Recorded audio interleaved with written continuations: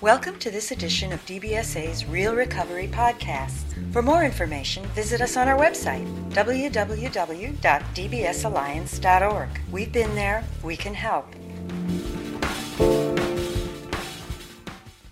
On today's DBSA Real Recovery Podcast, we're joined by Dr. Mitch Gallant, who, along with his wife and co-author Susan Gallant, wrote What to Do When Someone You Love is Depressed. Thanks for being with us today, Mitch. Yeah, it's great to have the opportunity to talk to y'all. I'll start by asking you to tell us a little bit more about the book. Who do you think this book is for, and who do you think will benefit most from it? Well, I think the book is really for family members, caregivers, and friends, and creates a common language to understand the experience of depression from the perspective of patients. And over the years, you know, Liz, we've had feedback from our readers in both letters and emails that said that what really helps our book is that it helps the loved one be able to explain better what they are experiencing. So the patients are saying that to us, that it's like a book that even patients give to their loved ones to say, here's what I'm going through. This is what it looks like for me in my inner world. And you mentioned that your interest in psychology and depression stems from your experiences with your mother, who also battled depression. Right. And I was wondering, because many loved ones, they choose to keep their experiences private, and I was just wondering why you chose to write a book. Well, that's a great question. Truthfully, it's a multifaceted answer. First is I've been trained and done a lot of work with people with cancer through an organization called the Wellness Community, and there's a huge amount of support groups, really very similar to what you all are providing, and part of that model is sharing our experiences as a way of being helpful, as if we're real people. And I couldn't imagine writing a book that would be so clinical and removed without really, providing that true experience, that background of having, if you will, walked in those shoes. And truthfully, it really had a profound impact on my life. Obviously, here I am, working in the field for really over 30 years, and my mom's experience truly impacted, I think, both my professional life, but at a personal level. I think I shared some story in particular in the book about really the impact on loved ones, me, in school while my mom was being depressed, and how profoundly it impacted my ability to actually do homework, relate to friends, and succeed. I am very glad, actually, that you chose to write this in a less clinical style, because I found the book very informative and easy to understand, especially the list of myths you talk about in the first chapter. So I wanted to go through that and ask you what you think the major misconceptions family members have about loved ones' depression. Yes, that's a great question. So maybe we can just walk through it a little bit. Well, the first myth from my perspective, or the hitch that occurs is for loved ones and caregivers, is that, well, with enough willpower, right, anyone can overcome depression. Like it's really about will alone, or somehow it's all in his or her head. That's another one. And that there's this huge stigma. It's something to be ashamed of. When we really think about it, it's and the way the research has been characterizing it, really, it's that it's really in many ways no different than diabetes, and you wouldn't withhold insulin for a diabetic. And that somehow you can't be productive if you are depressed. And many millions of people who are depressed are still functioning at work all the time. And whether they're functioning at optimum levels or not, or deriving as much satisfaction as they could at work, they're still at work. The vast majority are functioning.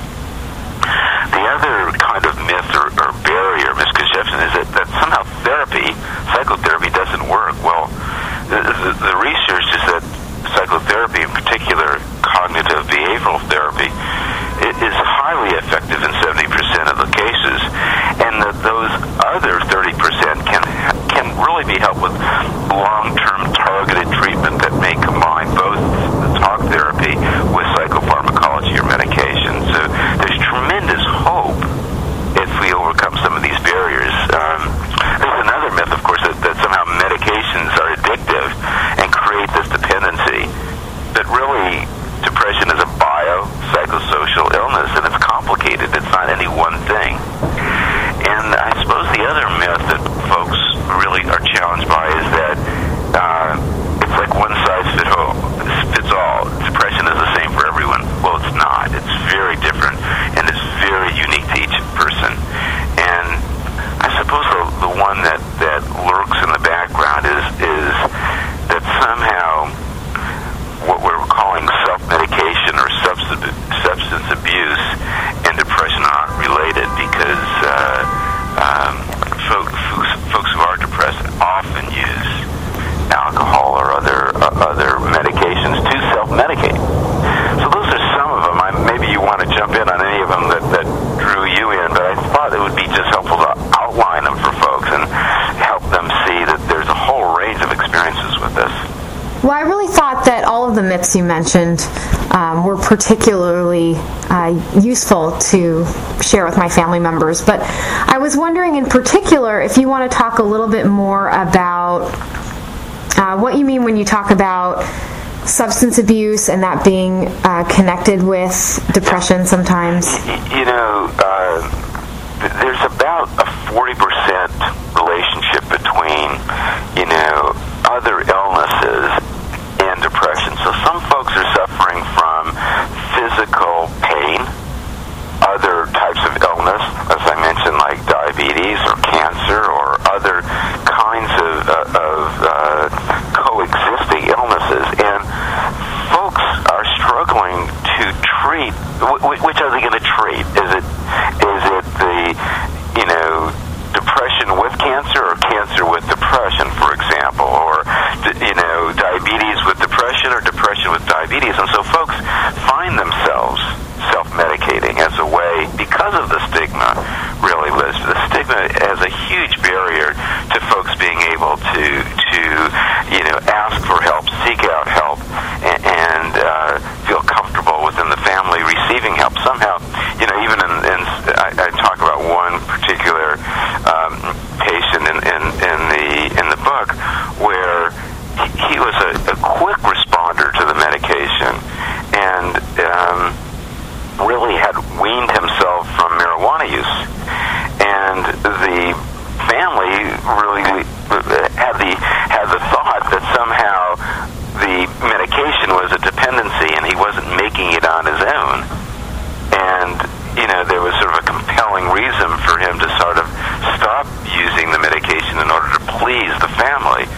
Well, the result was really quick, actually, and pretty profound. And it became very clear that the alternative to medication would be really more marijuana use. And he actually went back on medication successfully again. But that's the kind of pressures, a loved one with cancer may inadvertently put on the person with depression. What I mean by inadvertently, it's the family and friends mean well. This is not a matter of they're thinking purposely that they're trying to hurt, but because there's not clarity around information and what actually is the course of depression, there's an inclination to want a quick answer. Just do this. And it really is challenging in that regard. I can really imagine how frustrating it would be to have some of those unintentioned messages coming my way. But I also wanted to ask you, what are some of the messages or some of the things you can say that really do help a loved one? Yeah, that's really a great question. I think the answer really to that one requires a little bit more of a, I don't know if the word is setup, so sort of background. Because the way we've been thinking about this is that really for the person who's depressed, the number one element that they're struggling with is the terror, really the fear that they're going to be abandoned in their darkest hour. And so the way we begin to talk about that, at least in our book, or the way I've worked with families before,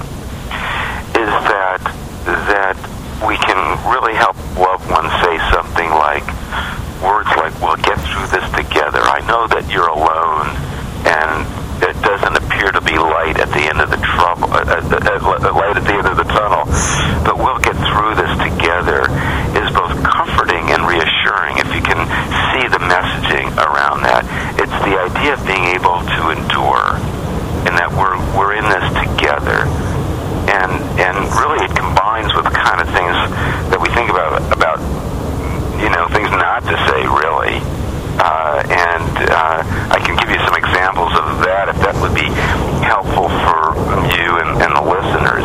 I think that would definitely be helpful, and I also wanted to add that it sounds like this isn't just applicable to depression. This is really applicable to any illness and any mental illness, that this is something you want to hear, or maybe you don't want to hear from your family members. So yes, please do share that. Yeah, I think that's a really good point, Liz, is that, there's a whole layer of this experience of somehow being shunned because it is not a physical illness and rather being a mental illness. And that experience of that terror of being abandoned is so overwhelming that it really impacts the ability for the loved one with depression to get better, but it's also challenging for the caregiver. So let's give maybe a couple examples that might be really useful. So sometimes a loved one who's depressed will say something like, life isn't worth living. There's no point in going on. And that's a tough thing to hear if you're a spouse. And it would be very, especially if you have children. And so your reaction might be, and right away is, how can you think that? You have two beautiful children and a great job. I love you. You have everything to live for. And you can see how that would create sort of a defensiveness, And what really we would probably encourage is, encourage them to say, I know that it feels that way to you right now, but I want you to know that you matter to me, and you matter to your children and our children. And we'll get through this hopeless feeling together. So it's the idea that those emotions are immediate, but also transitory, and that we can ride this storm together. And I hope I've conveyed the tone, but also that there's language that actually is useful, comforting. Yes, definitely, and loving, as a matter of fact, too. Yeah, that's really the challenge. I know we're doing this as a podcast, and facial expressions and intonation and just the act of nodding, quietly being available to hear the other person's pain or suffering without reacting is incredibly supportive. Because often loved ones want to do everything, and sometimes doing less is doing more. And I can also imagine that if you're able to go through this with your spouse and come out on the other side, or come out in some place that's a place where you feel like you're in recovery, that could be really strengthening for your relationship. Right, and I think that our idea of the strength and ally, which is kind of the organizing principle of the book, and other folks who've read the book and commented upon it really take that as sometimes one of their mantras about being a strength and ally, which we talk about as, really arming yourself with information about the illness, really, and that's critical. Combining it with self-care. So those two anchor points become a way of approaching this that, in combination with support that you might receive from a psychologist or a psychotherapist, really, and a psychopharmacologist together, helps you see the light at the end of the tunnel.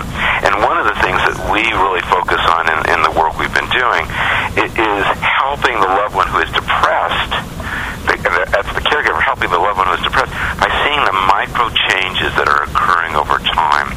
When someone is depressed, there tends to be a sort of black and white thinking, all or nothing. I'm, ruminating about myself not getting better, and there's this sort of futurizing. And the caregivers, the strength and ally, can actually point out micro changes, little ways that things are getting better.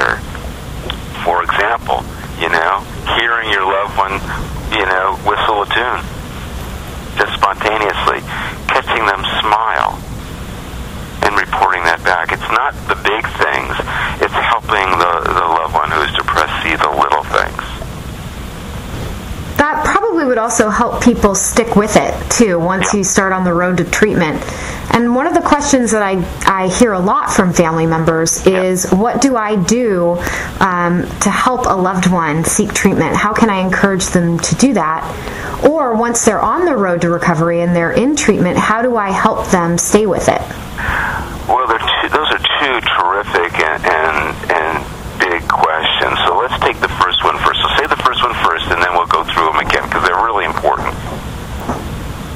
Oh, the first one is just in general, how do you encourage a loved one to seek treatment? So the way we've been thinking about this is that really depression is a family illness.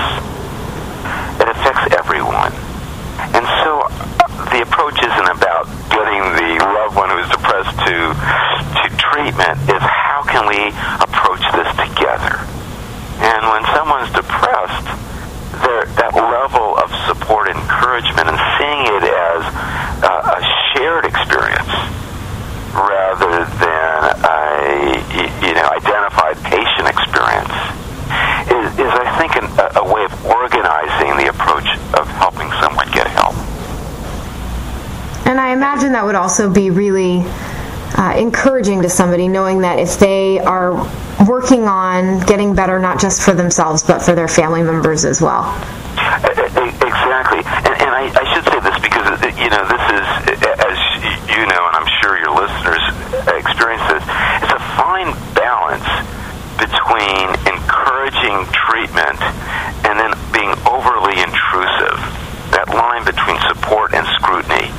And finding that balance is really one of the features of getting support through therapy or the support through some sort of psychologist, actually. That's a fine line, because when someone's depressed, you want to get them motivated or activated. But on the other hand, that they have to feel like they can do it themselves. And I think that line is best helped when you're getting an objective third person who has some familiarity about where the road is going and where the light at the end of the tunnel will exist. I'm so glad that you brought that up, because that is a really important distinction to make, that there is support and then there's also intrusiveness. So it's good that you pointed that out. And especially as people maintain their treatment and they're really achieving recovery, that seems like something to keep in mind as well. Yeah. And I really appreciate you using the word recovery.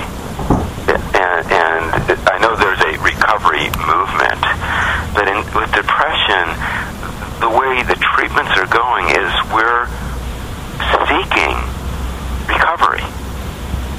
We're really seeking, the goal is cure. And the process takes us along a multifaceted road that includes the family. This is a we experience. And folks that are going through this, family members, it's about managing some of these expectations, that it's about the other person getting better rather than how we are in this together. And that's a burden. That's not easy. Believe me, as you probably well know, the ups and downs of this is so challenging to families, because it's not just a rational problem. Oh, if you would only get up in the morning and exercise, only if you would, whatever it might be, go to work on time, then you'd be happier. Well, that's the rational side, but it's an emotional problem too. And we talk a lot about that as the deeper layer of the therapy work and really the language we've been using is depression as thought. And the thoughts themselves, the critical thoughts, become a huge barrier that leads to this sense of immobility and inertia. So the value of psychotherapy, cognitive behavioral therapy, psychotherapy in particular, is that it helps manage some of those thoughts. And families need to really understand that process as often 2 steps forward, 1 step back. Right. This is something that I also wanted to bring up with you, and we touched on it a little bit, but there are some real challenges to being a family member of someone with depression, and we talked a little bit about maintaining self-care. That's a challenge, and then also being there as supportive but not intrusive. But what are some of the other challenges that you see face family members? Well, there's a financial burden. We did in my role as Senior Vice President of Research and Training for the Wellness Community, did a survey on caregivers, and the financial burden on the caregivers themselves to continue working is huge, that the family members are often equally vulnerable to depression.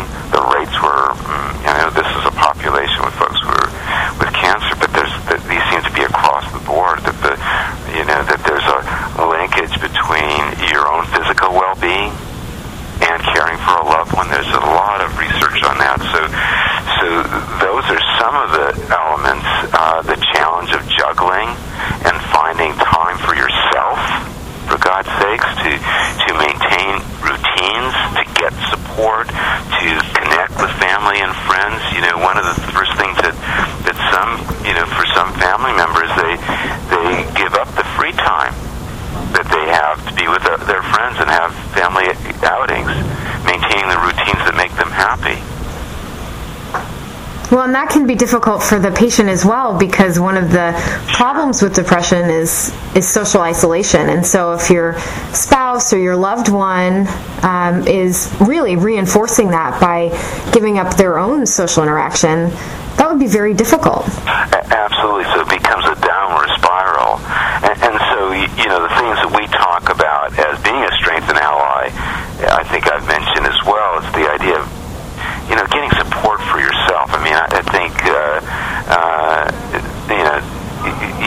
the depression, bipolar, organization that you've been involved with in the Alliance is a perfect opportunity. I know that you all are doing support groups. Well, the support groups for caregivers are incredibly helpful, especially online, because it's very challenging for them to leave home, go to a group, come back, and deal with all their lives. Whereas an online support group allows them to be able to receive and give support, actually, in the comfort of their own home or at work or at a library, and it minimizes the challenges of getting up and out. I think we've talked about this, and it can't be emphasized more, to update yourself on the latest research. It's easy to get updates on your website for sure, and actually the NIH is often coming out with alerts on new treatments and new protocols, and I think that's an encouraging way to realize that there's great research going on out there, even for resistant depressions, and I think that information helps normalize or at least regulate that sort of expectations about getting help. I think sometimes it's useful to keep a journal, just to find a way of expressing your emotions and trying to maintain your friendships if you can. That's going to church, being in outings that are meaningful to you, especially close family and friends, preserving routines. If there's something comforting about, even if it's cleaning your house that you do each week, pulling weeds, there's ways that just kind of regulates. I know as a child, one of the things that I did was when my mom was particularly depressed, I would enjoy just sitting on a public bus bench and just watching traffic go by, Liz, realizing, and kind of, when the light would change, I would kind of look into the car window and think, wow, people are having other lives, or they're bustling along, and it was comforting to me as a routine to just find some space or distance or objectivity, and I think that's really useful for folks. Continuing hobbies, and just remember that life goes on. That's the example that I have, I think, about being on the bench and the bus bench, is that things are going on all around you, and we get very internally focused, and that's incredibly challenging. And I suppose another one is, I simplify it as just breathing, just letting go for a moment, giving yourself a chance to take a moment and realize that that there's opportunities to just appreciate,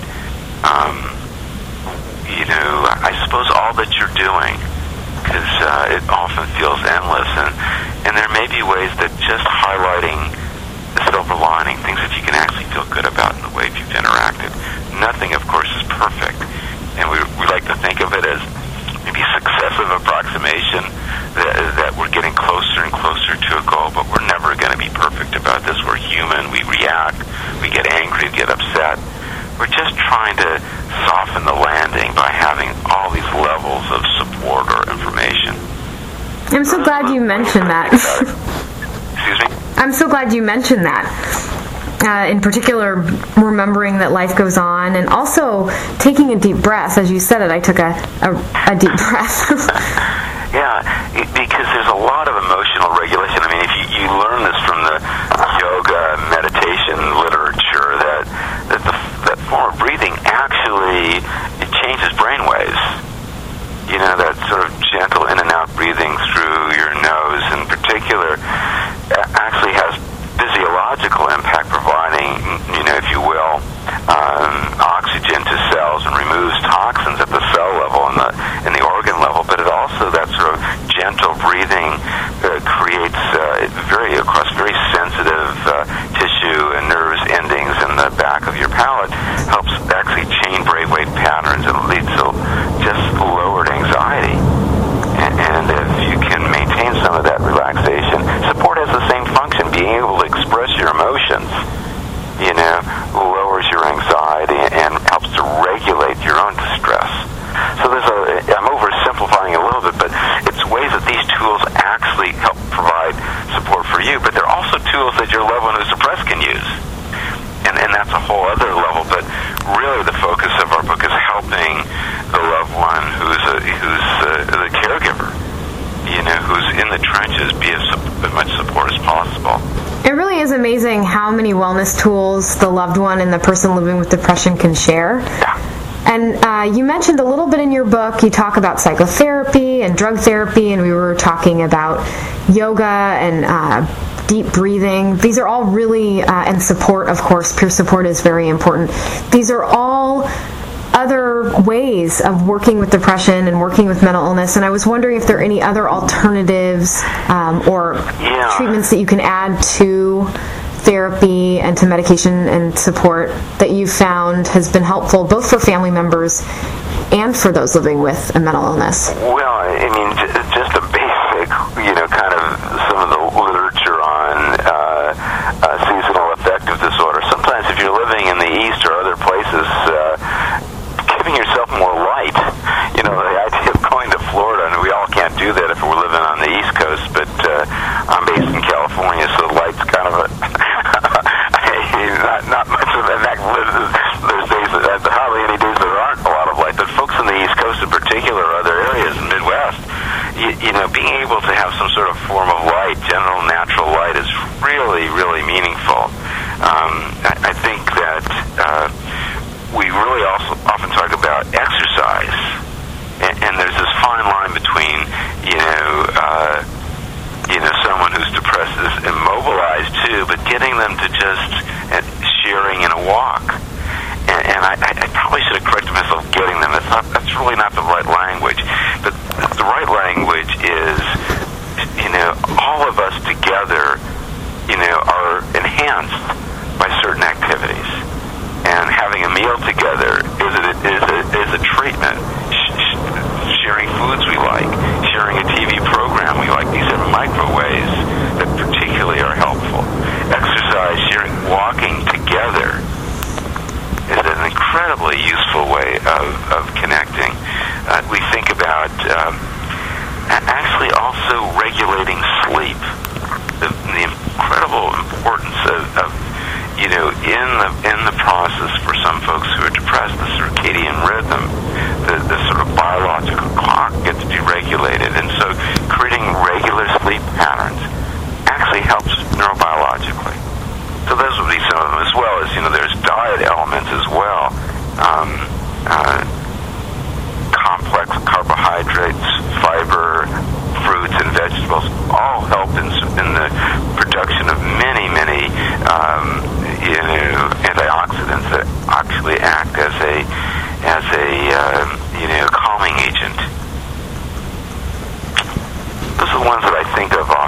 And you know, one of the would be great to have feedback from your listeners about the things that they do that actually helps them, you know, provide some sort of comfort in all of those situations, because it's not one size fits all, as we've been trying to say, that there, you know, one of the silver lining things that I've learned from so many of my patients and their families is things that they came up with that were creative. Scrabble, you know, I mean, checkers, it's you know, that idea of pulling weeds, but it's the idea of some sort of shared experience.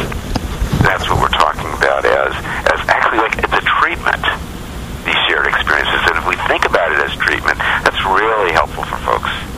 And it is great to think about how the little things really do make an impact, because I think especially when a family member is diagnosed with a major mental illness, it can just seem so overwhelming. And so knowing that these little micro steps, these little things, that they can give us hope as well. And it's always important it's really always important to maintain a sense of hope. You know, when we're talking about these micro steps, you know, the meditation process is one thing, but, you know, prayer is actually a form of meditation. Being able to sing a hymn together, listening to music, you know, movement. And so, you know, I think that there's ways that we live our lives every day that we find comfort in. I think we're asking folks to think about them as a treatment for depression, no different than medication. For especially those depression as a thought. And thinking about having hope and working with little steps, I just was hoping that we could end with any stories of triumph that you have to share. Yeah. There is triumph. Oh, yeah. You know, the chapter, there's a couple of chapters about, you know, I like to think about this in both, you know, a kind of soulful way, but also in a practical way. You know, the idea that there's a big difference between optimism and hope. Optimism is the idea that everything's going to turn out for the best. Well, hope is really quite different, because hope starts with first a very realistic assessment of the situation.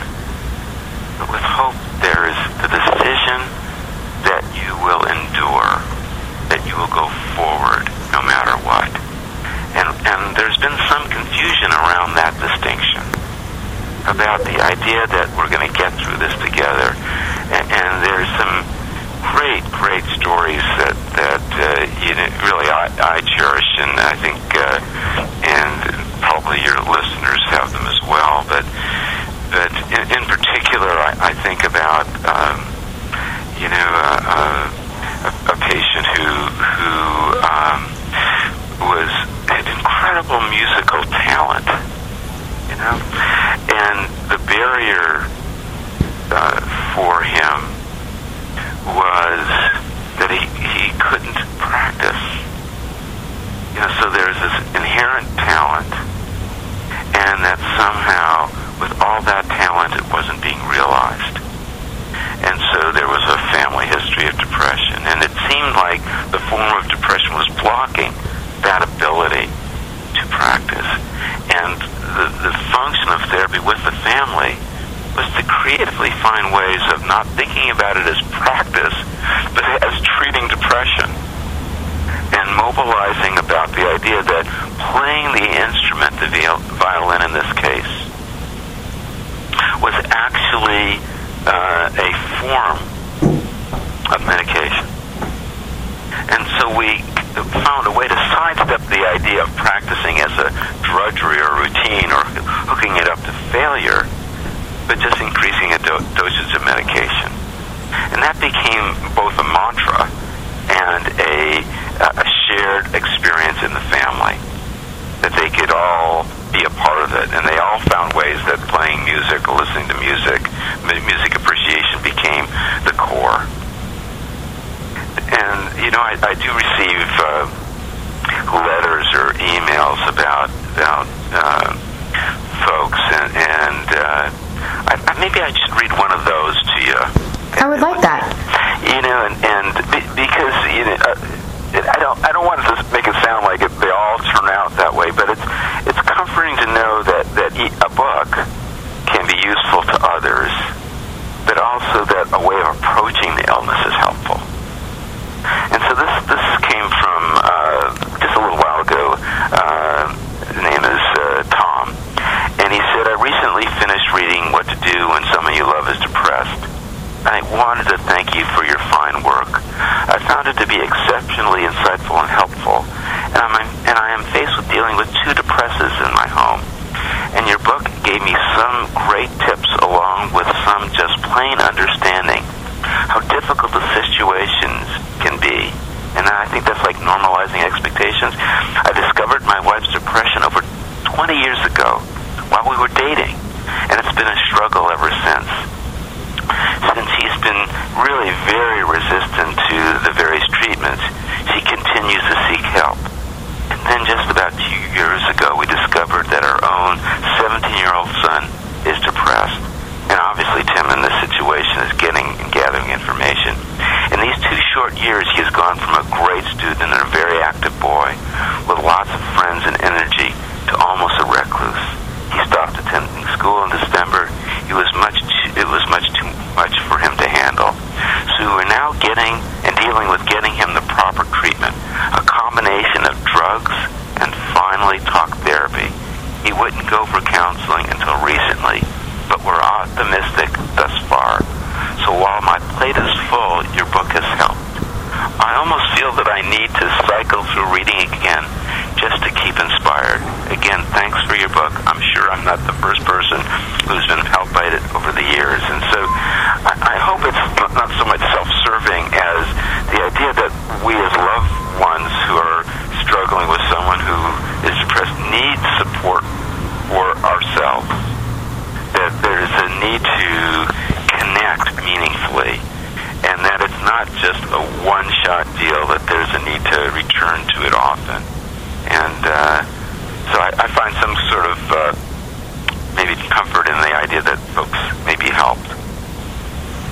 Thank you for that, Mitch. I have to say that reading your book and knowing a little bit more about how you've spent your life, that you really do give a lot of yourself to helping others. And so I thank you for that. And I'm glad that you were able to join us today. Thank you so much. You're welcome. Thank you for making this happen, Liz. It's fun to do it.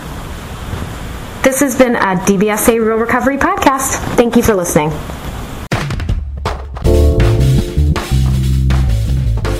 This has been a production of the Depression and Bipolar Support Alliance.